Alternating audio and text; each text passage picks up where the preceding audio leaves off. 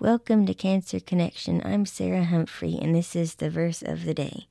Today's verse is Psalm chapter 64, verses 2 and 3. Hide me from the conspiracy of the wicked, from that noisy crowd of evildoers. They sharpen their tongues like swords and aim their words like deadly arrows. This verse reminds me to be careful what I say to others and how I take things that people say to me. Because sometimes it can just be taken the wrong way, and then tempers flare for no reason. Again, this is Sarah Humphrey, and I will see you tomorrow for the verse of the day.